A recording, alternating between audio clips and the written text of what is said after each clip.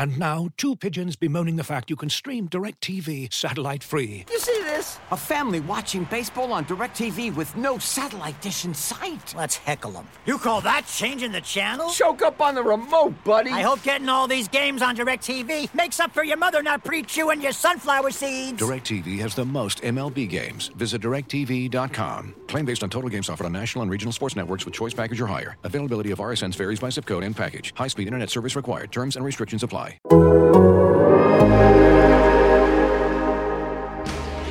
High in the air. Brito back at the wall. Adios, Pelota! That's the type of manager that I'd like to be, which is the same every day. They know what they're going to get. They're going to get energy. They're going to get accountability. They're going to get structure, and they're going to get support. And I'm going to bring those things to the dugout in the clubhouse regularly. It takes hard work and it takes humility, taking one step forward at a time, making one good baseball move after another. And I really feel like that's how we're going to get where we hope and intend to go. You're listening to Bags and Brisbee on the Athletic Podcast Network. Welcome to episode number 190 of the Bags and Brisbee podcast. I am Grant Brisbee. I'm here with Andy Baggerly, and Andy, that's a boring one. Alex Wood has faced 190 batters this season. That's not the most exciting of Easter eggs, but it just gives us a segue to let's just talk about, I don't know, Giants baseball. Is that something you're okay talking about today? Yeah, sure. We could. I mean, I guess we should stick to what we know. But yeah, it is funny. You think 190 batters. Well, that's not that much. You know, it's about a quarter of a season, and that's what like all the work goes into. You know, just not that many plate appearances and not that many innings and not that many batters faced. It seems like a long season, but when you break it down in terms of actual action that someone is preparing for, it's not that much.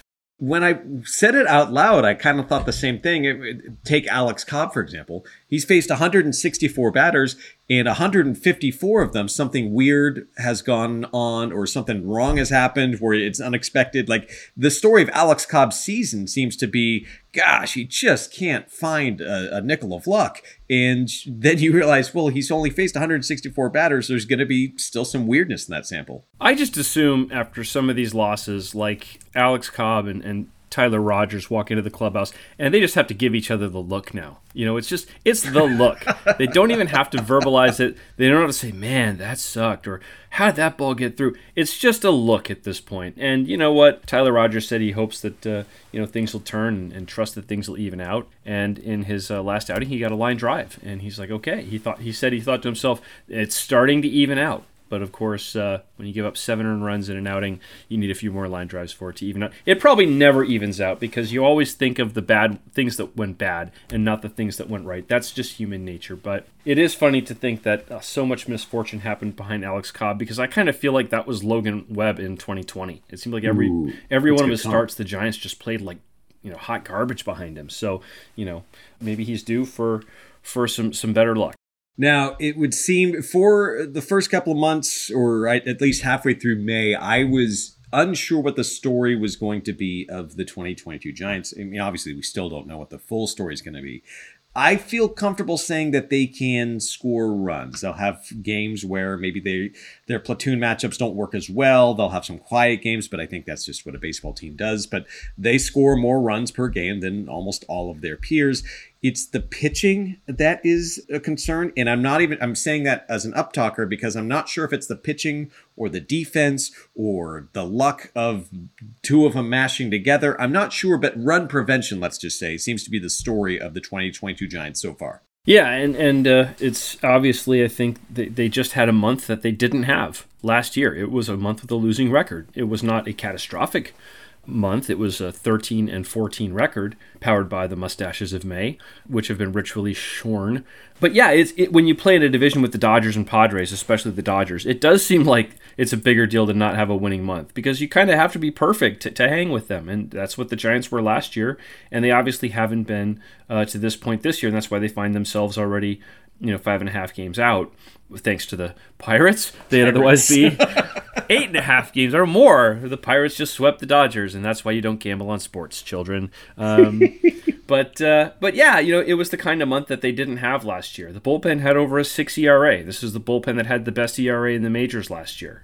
There were days where they scored 7 and gave up 8, and days where they scored 1 and gave up 2. It just seemed like when you always hear players say, "Well, we just can't seem to get on the same page when the hitting's there, the pitching isn't, vice versa." That felt like a lot of Giants losses in May, and yet they only went 1 game under 500. As we're talking, they're sitting there 27-22. Lost a series at Cincinnati, won a series at Philadelphia, ended up going 500 in those 2 stops overall, and now they got 4 with the Marlins, who always play them tough in Miami. But yeah, it's not like the sky is falling, but certainly there's been a lot of underperformance. I will not turn this into Pirates-Dodgers chatter, even as much as it amuses me, but I was entertained when I watched those games, and it would be Tyler Beede throwing to Tyler Heineman after Brian Reynolds had the home run, and then Chris Stratton comes in for the hold, and it was very amusing to see all these ex-Giants against the Dodgers. That series was an anomaly, but it did entertain me to no end. I was sort of half expecting like Ryan Vogelsong to come out of retirement. I mean, like, Bill Madlock, what are you doing here? He was a good Giant at one point, wasn't he? And then he was a Pirate. He was. And, well, Bill Madlock, that's one of my favorite stories, is that the Giants traded him for, they didn't get a good return for him as far as value because he won the MVP with the Pirates. But eventually, if you take the trade tree down, that's how they got Mike Krukow and Dwayne Kuiper. So overall, a net positive for Giants fandom, one of the best trades ever, if you look at it that way. Yeah, Bill Madlock is one of those guys who was just a really, really good player. How many batting titles did he win? I think he won 4 batting titles. And that goes back to my thing. Like, he maybe doesn't have the highest WAR, but he just must have been a really fun player to watch because, 4 batting titles. I just love the players that are hitting 330, 340, 350. I mean, obviously there aren't that many of them, but that's why Tony Gwynn is so beloved, and Willie McGee when he was going. Those type of players they have a lot of happy, fun time baseball moments. Oh, I agree. And those are the guys that I think become just reflexive Hall of Famers, even though batting average is not what it used to be. But the Derek Jeters, the Wade Boggs, the Tony Gwynns, the guys who are the pure hitters, that very soon, I hope Ichiro's a unanimous Hall of Famer. And to be honest, I was kind of hoping he'd be the first unanimous Hall of Famer. And Mariano Rivera deserved every vote he got, obviously. So did Ken Griffey Jr., even though he came up just short, et cetera, et cetera. But, if it hadn't been done yet, I was kind of hoping Ichiro would be the first because, gosh darn it, that'd be pretty cool. But I'm with you. I have a soft spot for the pure hitters. It's why I voted for Edgar Martinez every single year he was eligible. And, Bill Madlock was one of those guys. And this year, Mike Yastrzemski seems to be one of those guys. Luis Gonzalez. Hey, this guy's going to hit 340 all year. But it's just when a guy like that comes to the plate and gets a hit, before he gets a hit, you're thinking, this guy might get a hit. Like, it's just like you're so ingrained with this idea. Like, baseball man comes up and does baseball things that are fun and happy, and that's what a high batting average player is. I don't know. It's a different vibe than a guy who's grinding out walks, and every so often he'll hit a home run. I'm not saying they're lesser. It's just that experience of, I think this guy will do what he does more than other players, and you're right more often, I guess. That's why I like watching Tommy La Stella. I mean, you just feel like he's going to leave the bat in the zone long enough where if he barrels it, it might go crazy far. And but minimum, he's going to put it in play. He's got such great bat control. It really does feel like he's a PGA player on the range out there. And honestly, I think that those guys are becoming more valuable again. I actually remembered where I was going before I derailed myself with Tyler Heineman talk. So I'm going to go back there, and it was about the bullpen. Because this bullpen, it was a little beleaguered in May, and I'd never pass up a chance to use the word beleaguered because it's just a great word. But when I look at this bullpen and I see the names and I list the names, I just don't see a lot of experimentation that can go on, a lot of mixing and matching, a lot of Farhan wizardry, or I just don't see the levers to pull other than hope these guys execute a little bit better or things get better around them, almost to a man. And it's just Jake McGee, find out what's wrong and get better. And the last 2 outings, he looked like that. Almost to a man, it just seems like this is the bullpen you're going to get for at least another month.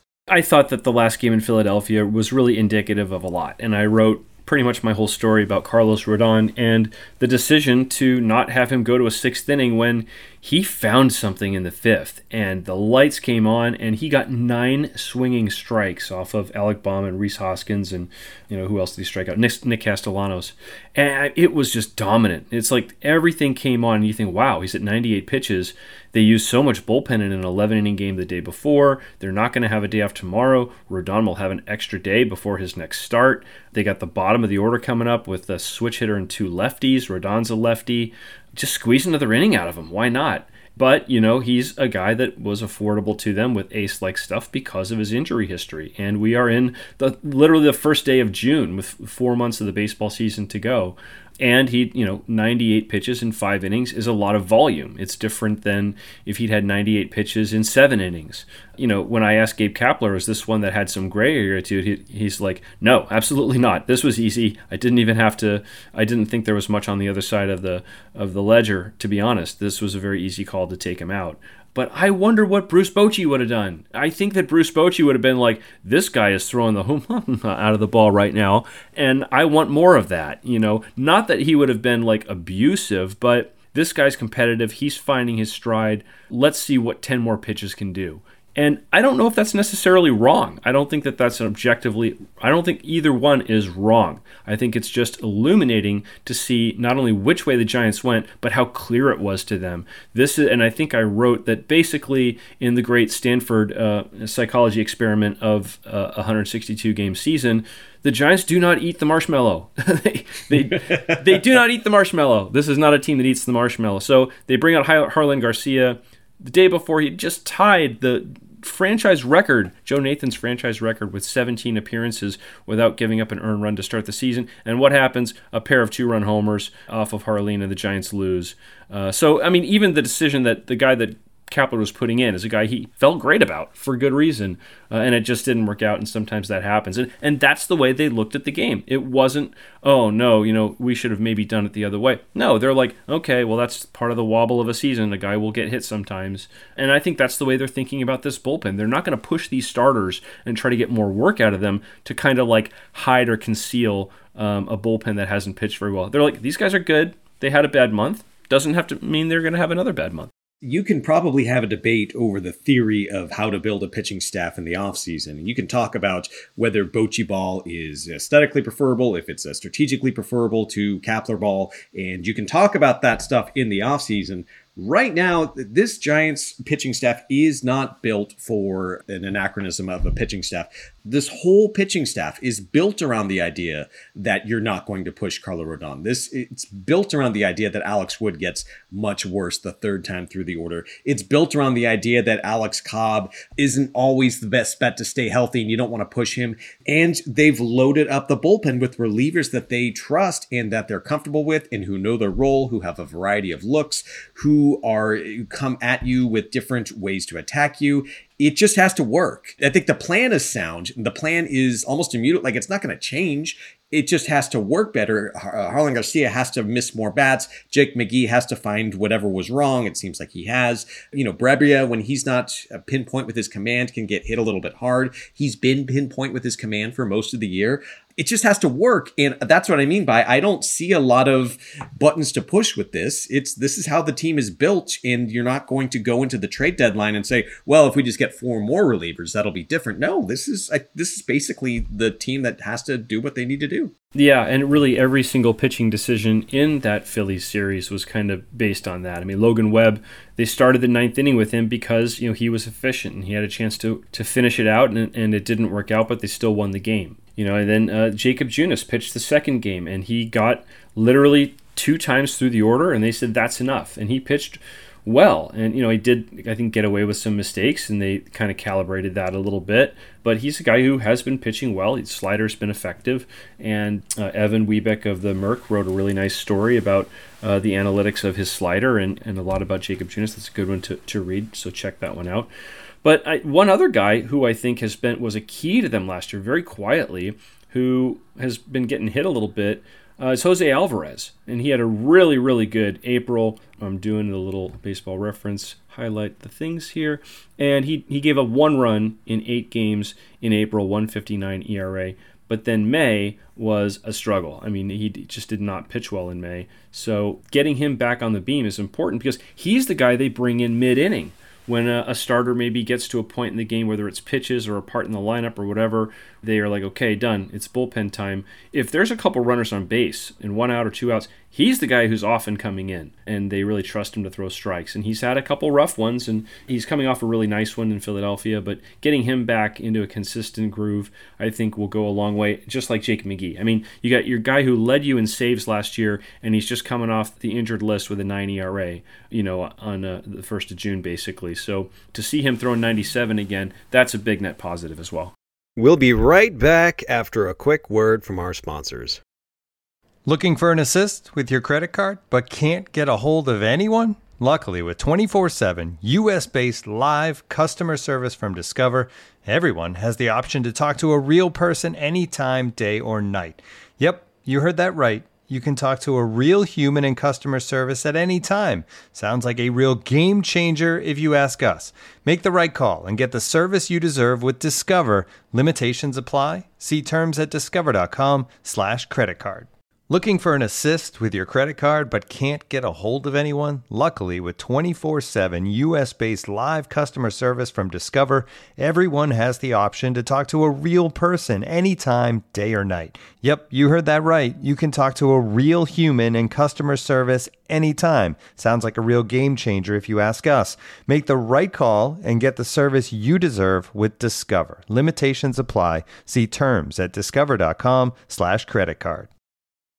You and I have watched a combined, 5-6 decades of baseball, maybe not always as someone covering a specific team, but I feel like you and I have seen in our decades of watching baseball, pitchers who are struggling in a way where you look at them and say, he is different. This ain't going to work. What happened to him? Boy, this isn't something that can be fixed. And almost to a man, when I look at the high ERAs in the Giants pitching staff, in the bullpen or the rotation, it's almost like a wait and see, like, no, they should be fine. Almost every one of them. And I don't know if I'm just, erring on the side of Farhan and just saying, oh, no, they're so smart, they'll figure it out. But almost to a man, when I look at Alex Cobb's ERA, no, that's not true. I think he'll be better than that. Alex Wood, he'll be better than that. Go down, obviously Tyler Rogers, that was a weird inning. He should be better than that. And I'm not sure if I'm just being too complacent. There isn't a lot of panic that comes with a May that if almost any other team had that May as a pitching staff, it would be, oh, what's wrong? What are they doing? No, the Giants are still leading the league in fewest walks per 9 innings. I guess they're right behind the Dodgers. They're right there with home runs allowed. All that's wrong is they're giving up too many hits. And I don't know. I'm still thinking that that's maybe something that's going to right itself. Would you like some statistical evidence to back up what you're saying?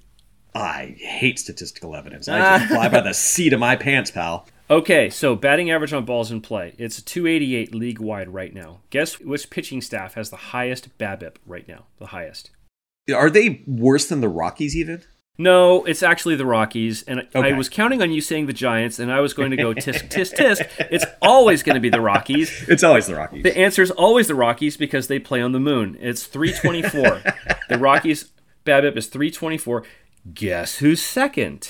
Why, this one, I think I got an inkling. It's going to be the Giants, and probably by a healthy margin. No, it's the Texas Rangers. No, I'm kidding. It is the Giants. 321. 321. So right behind the Rockies, basically. I mean, almost identical. And then you got the Nationals are 318. And this takes a few things into account. I mean, if you have teams that don't have a lot of range defensively, a lot more hits are going to get through it. And the Giants, honestly, at a couple positions, don't have a lot of range. In the outfield, anywhere they put Tommy La Stella, even Tyro Estrada does not have the same first step that Brandon Crawford does. So, they've had to play Jason Vossler and Wilmer Flores at third base a lot. So I think part of this is defense, but also I think a part of it's bad luck. And to your earlier points, some of this should even out. And I think that, maybe the Giants have been a little bit unlucky. When I wrote about that and I dove into a lot of the statistics, I wanted to make sure when I presented it, I didn't want to frame it as here's a tale of woeful luck. No, I wanted to present it as this is happening Maybe there's an explanation that is going to be favorable for the Giants. Maybe there's something deeper that when you look at their pitching staff, they just are going to give up a lot of balls in play that fall in. When you look at their defense, maybe there's something about this combination of pitching staff and specific defense that isn't a great fit. But at the same time, you have to acknowledge, look, Giants fans just watched the Phillies for 3 games. You saw that outfield. You saw Kyle Schwarber rumbling into the corner for baseballs, and he looked like Kyle Schwarber rumbling into the corner for baseballs. There's no mistaking that that is a rough defensive outfield. And their BABIP is lower than the Giants. It's lower by a healthy margin. And are you telling me that the Phillies have a better defense than the Giants? I really don't think so. I think the Giants don't have a great outfield defense, but I don't think they have the Phillies outfield defense. And so when you look at that 321 BABIP, there is going to be some context there that says, okay, I get the defense can have an effect on this. I get that there might be some underlying factors with Tyler Rogers inducing weird contact. At the same time, this seems a little excessive. Yeah, there's another one here, defensive efficiency. It's percentage of balls in play converted into outs. You can find it. Your friends at baseballreference.com provide it. I mean, to me, that kind of sounds like BABIP. It's percentage of balls in play converted into outs, but it's a little bit different. And in that one, defensive efficiency, the Rockies have the worst, 657 percentage. The Nationals, 667. The Giants at 668. And then the Phillies are next at 676. So, yeah, I mean, the Giants are just they're not converting as many balls in play into outs. And some of that, I think a lot of it is defensive efficiency. And I think a lot of it is bad luck too. But defense is not this team's strong suit. It wasn't supposed to be, but they've also been missing some people. I mean, the Phillies scored a run, Odubel Herrera, when he should have been out twice on the base paths. First time when Carlos Rodon picked him off first base, Wilmer Flores threw wide to second base, and he ended up being safe. Now, Rodon's throw wasn't super snappy, but I think Brandon Belt makes probably a better throw, and they get him at second base. And then, of course, Herrera's on third base after the error, and there's a ground ball right to Jason Vossler, and he just threw home. He threw home right away when Herrera was frozen. And, I mean, you gotta do one of two things. You either pump fake or you just run toward the runner. Either way, you make him make a decision, and you make him move in one direction or the other. And he didn't do that. And then he got back to third base, and then he ended up scoring on the squeeze, and it ended up being a 1-run loss for the Giants, which you can tease apart in any number of different ways. But I think that's just a really good kind of microcosm of, hey, they're not supposed to have Jason Vossler at third base. They're supposed to have Evan Longoria, but he can't play every day. They had a little bit of a shoulder issue. They're supposed to have Brandon Belt at first base. He wasn't there. And that I think the drop-off, even though they've got a lot of depth, the drop-off defensively is in some cases pretty noticeable. That's another thing that I just don't see a lot of levers you can pull, because you need to have, if you're going to have a functioning lineup, you're going to need to have Jock Peterson or Darren Ruff in a corner. You're going to need to have Mike Yastrzemski probably in center.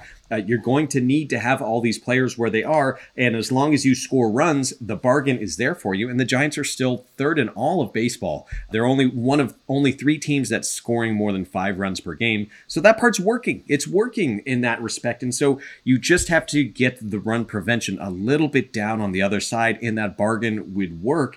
But to your point, we're recording this on Thursday, and the lineup includes, Luis Gonzalez, Donovan Walton, Jason Vossler.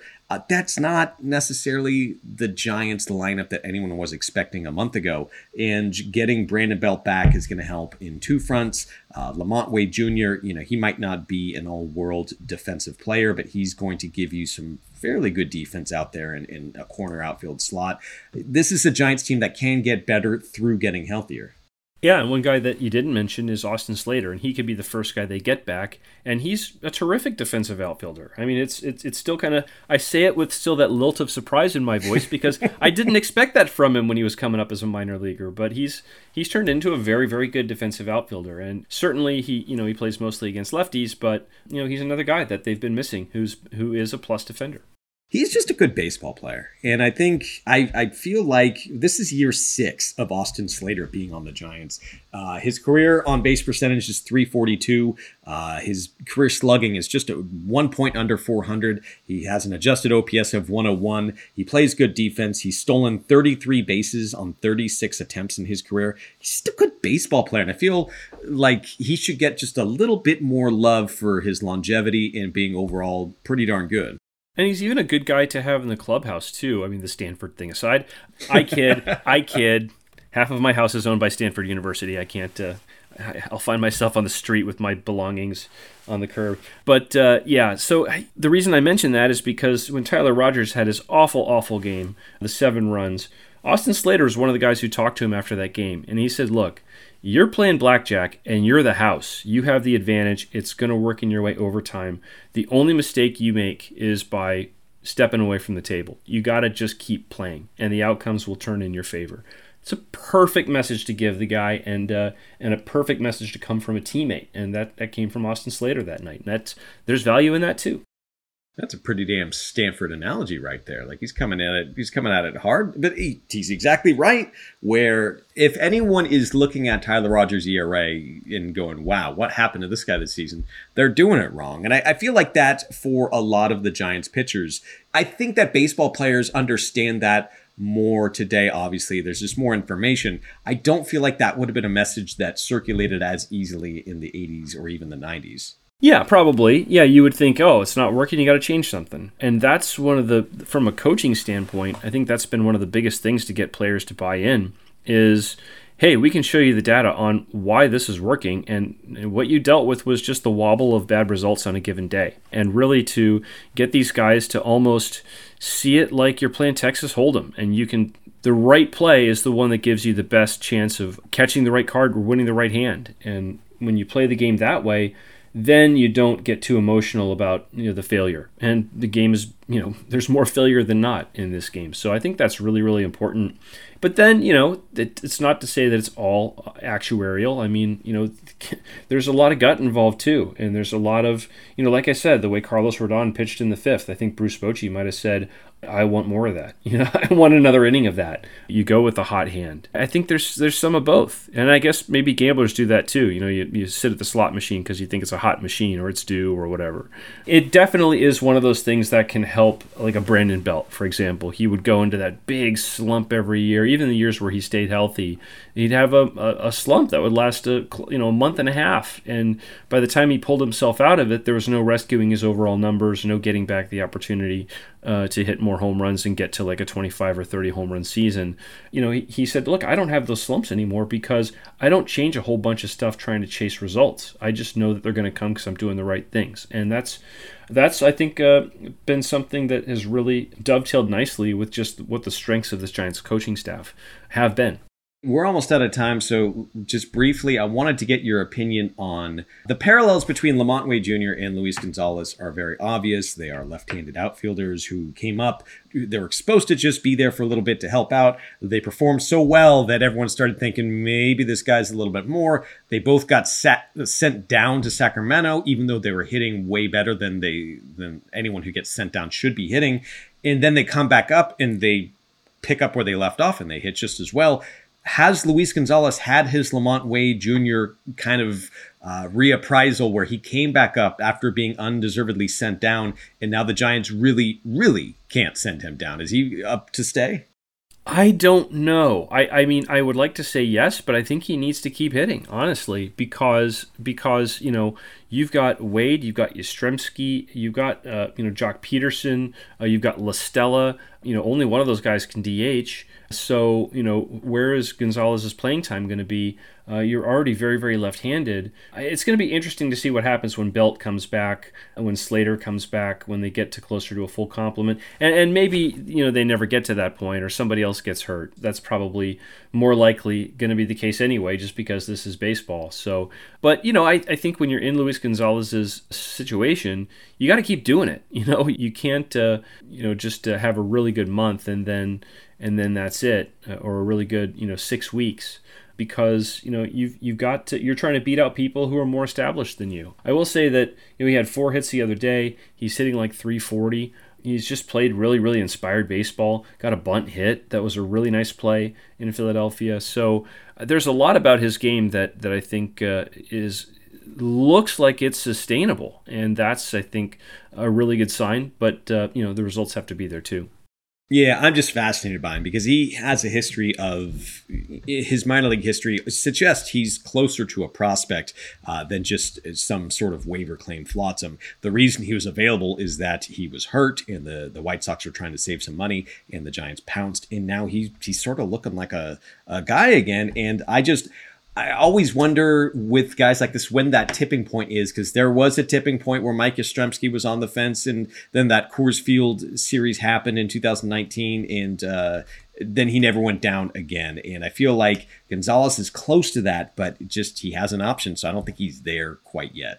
Yeah, and it's like you said, it's we're talking about Luis Gonzalez, and we're not talking about a lineup that had Joey Bart and Elliot Ramos in it the other day, which is what we had in Philadelphia. And if you had sort of thought about the prospect of a Bart and Ramos major league lineup 3 years ago, you'd be like, well, they're hitting 3-4, I'm sure, or 4-5, or maybe would Ramos hit in front of Bart? Would Bart hit in front of Ramos? No, they were hitting 7th and 8th, and Stuart Fairchild was hitting 6th. I mean, the Giants are having a rough year when it comes to their hitting prospects. Whether it's Hunter Bishop, Patrick Bailey.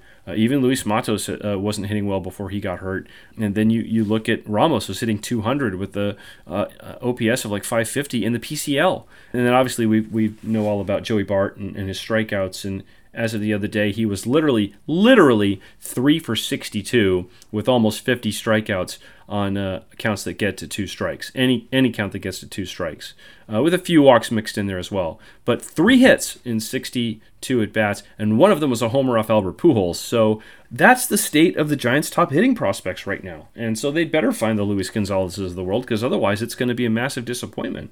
All right, this has been episode 190 of the Bags and Brisbee podcast. A little programming note, we will not be back next Monday because of logistical concerns. We will be back a week from today, next Thursday, and we hope to see you then. Thanks so much for listening.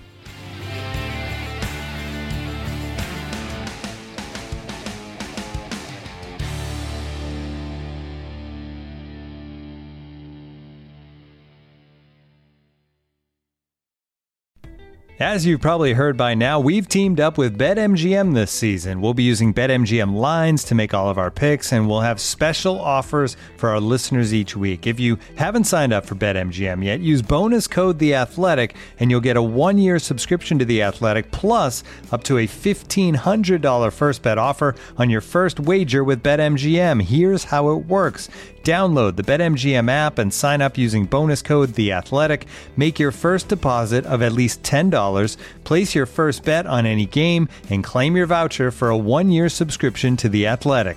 See BetMGM.com for terms. U.S. promotional offers not available in D.C., Mississippi, New York, Nevada, Ontario, or Puerto Rico. Gambling problem? Call 1-800-GAMBLER. Available in the U.S. Call 877-8-HOPE-NY or text HOPE-NY 467-369 in New York. Call 1-800-NEXT-STEP in Arizona. 1-800-327-5050 in Massachusetts. 1-800-BETS-OFF in Iowa. 1-800-270-7117 for confidential help in Michigan. 1-800-981-0023 in Puerto Rico. First bet offer for new customers only in partnership with Kansas Crossing Casino and Hotel.